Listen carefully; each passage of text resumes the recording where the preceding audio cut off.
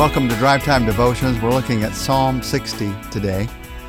As with all the Psalms in this section, we're told the circumstances in which they were written.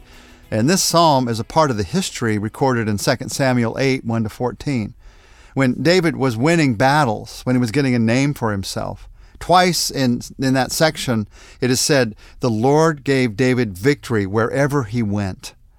And you get the sense as you read this Psalm that this is the prayer that David prayed before these battles.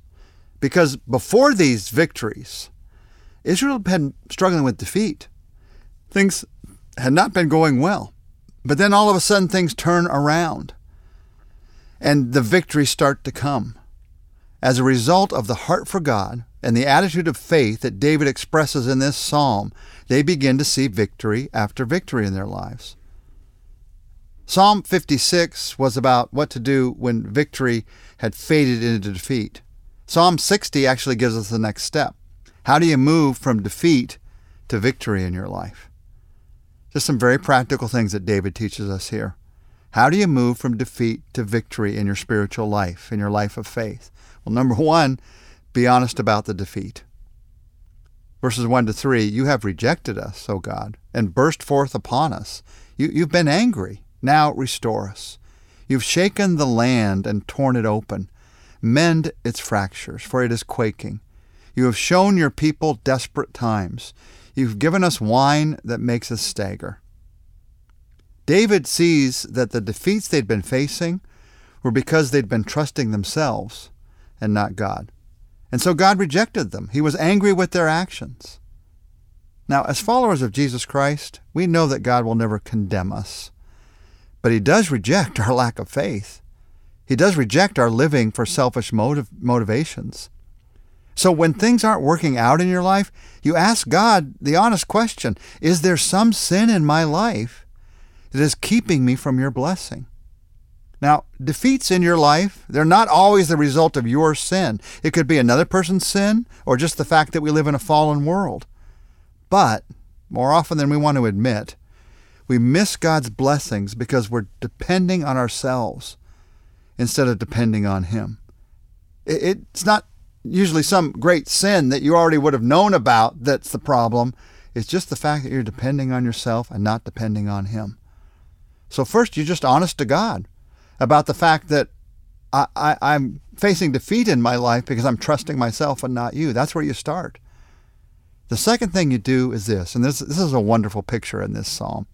Number two, you run to God as your banner. Let me read the verses and then explain what that means. Verses 4 and 5. But for those who fear you, you have raised a banner to be unfurled against the bow. Save us and help us with your right hand, that those you love may be delivered. The banner in ancient armies, it was a rallying point for the army. The banner would come up, would be raised, and that would be the point that everybody could see on the battlefield. So they could all rally to that banner, and that would give them strength again together. And they'd be able to attack together in unity. And so when you saw the banner unfurled, you would run to the banner. Otherwise, you'd be left out on your own at the mercy of the enemy. Well, here's the beauty of this picture. Exodus 17:15 tells us that one of the names of God is Jehovah Nissi. That means the Lord our banner. Run to the Lord as your banner. That's what this is saying. Don't waste any time. Run to the Lord as your banner. Otherwise, you're left out on your own at the mercy of the enemy. The rallying point of the cross and the love of God, that's where the victory is found. So run there. That's the second thing you do to begin to turn defeat into victory. Third thing we do is this. You move upon what God has spoken. Verses 6-8. God has spoken from His sanctuary.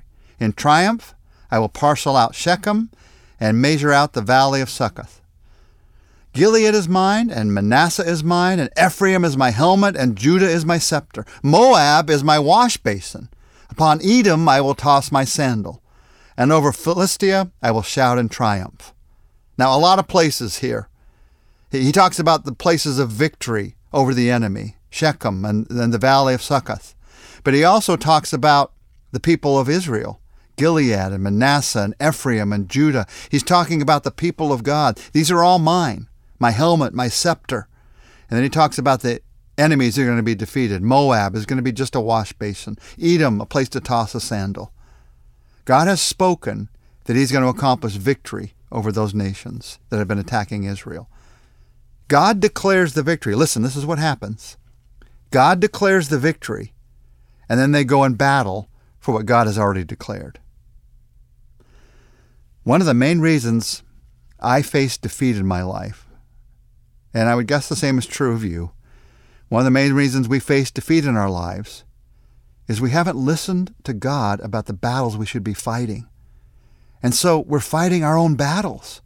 They might even be good battles, but they're not God's battles for you. They're not the battles that God wants you fighting right now. So if you want to move from defeat to victory, one of the definite keys is you listen for what God has spoken. Listen for where God has spoken. He wants to give you a victory, and you move on that. I know some people, they put their all. They want a victory, and they put their all into building a business. And they want God's help in building that business. But at the same time, they're ignoring their family. They're ignoring their time with God. They've become so focused on the battle of making that business work that they don't have time for God's battles, the most important things in their lives. So instead of asking God to help you win your battles, start listening for what he has spoken, for the battles he wants you to be fighting. It's often going to be the things that you already know. Relationships and deepening those relationships, worship and spending time with him, discipleship, growing in him, spending time in his word, service, deciding to serve other people. Get involved in those battles that God wants in your life. That is the key to victory. Stop fighting your battles. Start fighting God's battles. Then there's a fourth thing that we learn from David in this psalm. Number 4, you'll look to God as your only hope.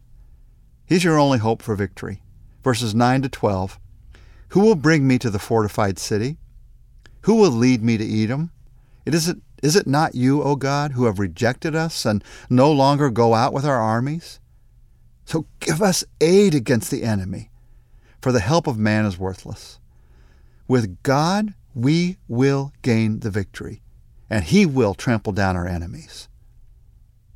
One of the greatest keys for moving from defeat to victory is recognizing our desperate need for God. See, sometimes we try to make God just a part of our strategy for victory. We prepare the army, we plan the attack, and we got to make sure we pray before we go out. So God's just a part of the plan. He's not the leader even of the plan, but we include him because we really want to have victory. God is not part of a good strategy. He is your only hope. You start there. And out of that, you can prepare the plans. Out of that, you can take the actions of faith. In verse 9, David asks, who will bring down the fortified city? So the question I'd have for you as we end our look at this psalm is, what fortified city do you need to win victory over? Maybe some struggle with unforgiveness. Maybe some calling that God has put upon your life that you've never been able to say yes to. Maybe some sin or sin pattern that you've struggled with in your life, some addiction. Maybe some victory, some point of growth and change that you know God wants to work into your life, but you've never quite been able to cross the line into seeing yourself in the way that you know he wants you to see yourself. What fortified city do you need to win victory over? And the question is, are you going to trust yourself to win that victory? Or are you going to trust God? Now, why in the world would we trust ourselves? Well, we trust ourselves when we feel like God hasn't been coming through for us. David says, God, you're the one who's no longer going out with us. You're the one who's rejected us. So you say, well, God, it's not working with you, so I guess I'll need to trust myself. I guess I need to do it all by myself this time. Many times, you're going to find this in your life of faith. Many times the Lord will withhold a victory in your life so that you can see whether you were simply using him as a means to win your victory, or are you trusting? Are you trusting him in victory or even in seeming defeat, to accomplish His ultimate victory for your life. That victory that seems to be withheld in your life right now, that place where you feel like maybe God has rejected you, you keep trusting Him there. You keep desperately recognizing He is your only hope there. And He will turn those defeats into victories. That is His promise. And so, Father, as we pray, we trust that promise. We don't always know what victory looks like in our lives. We think we want this or we want that, but it's really not the best for us. But we know that the victories that You have planned for us are the best. And so, God, we come to You and we ask that we'd hear Your voice, we'd hear Your direction, maybe even right now like never before.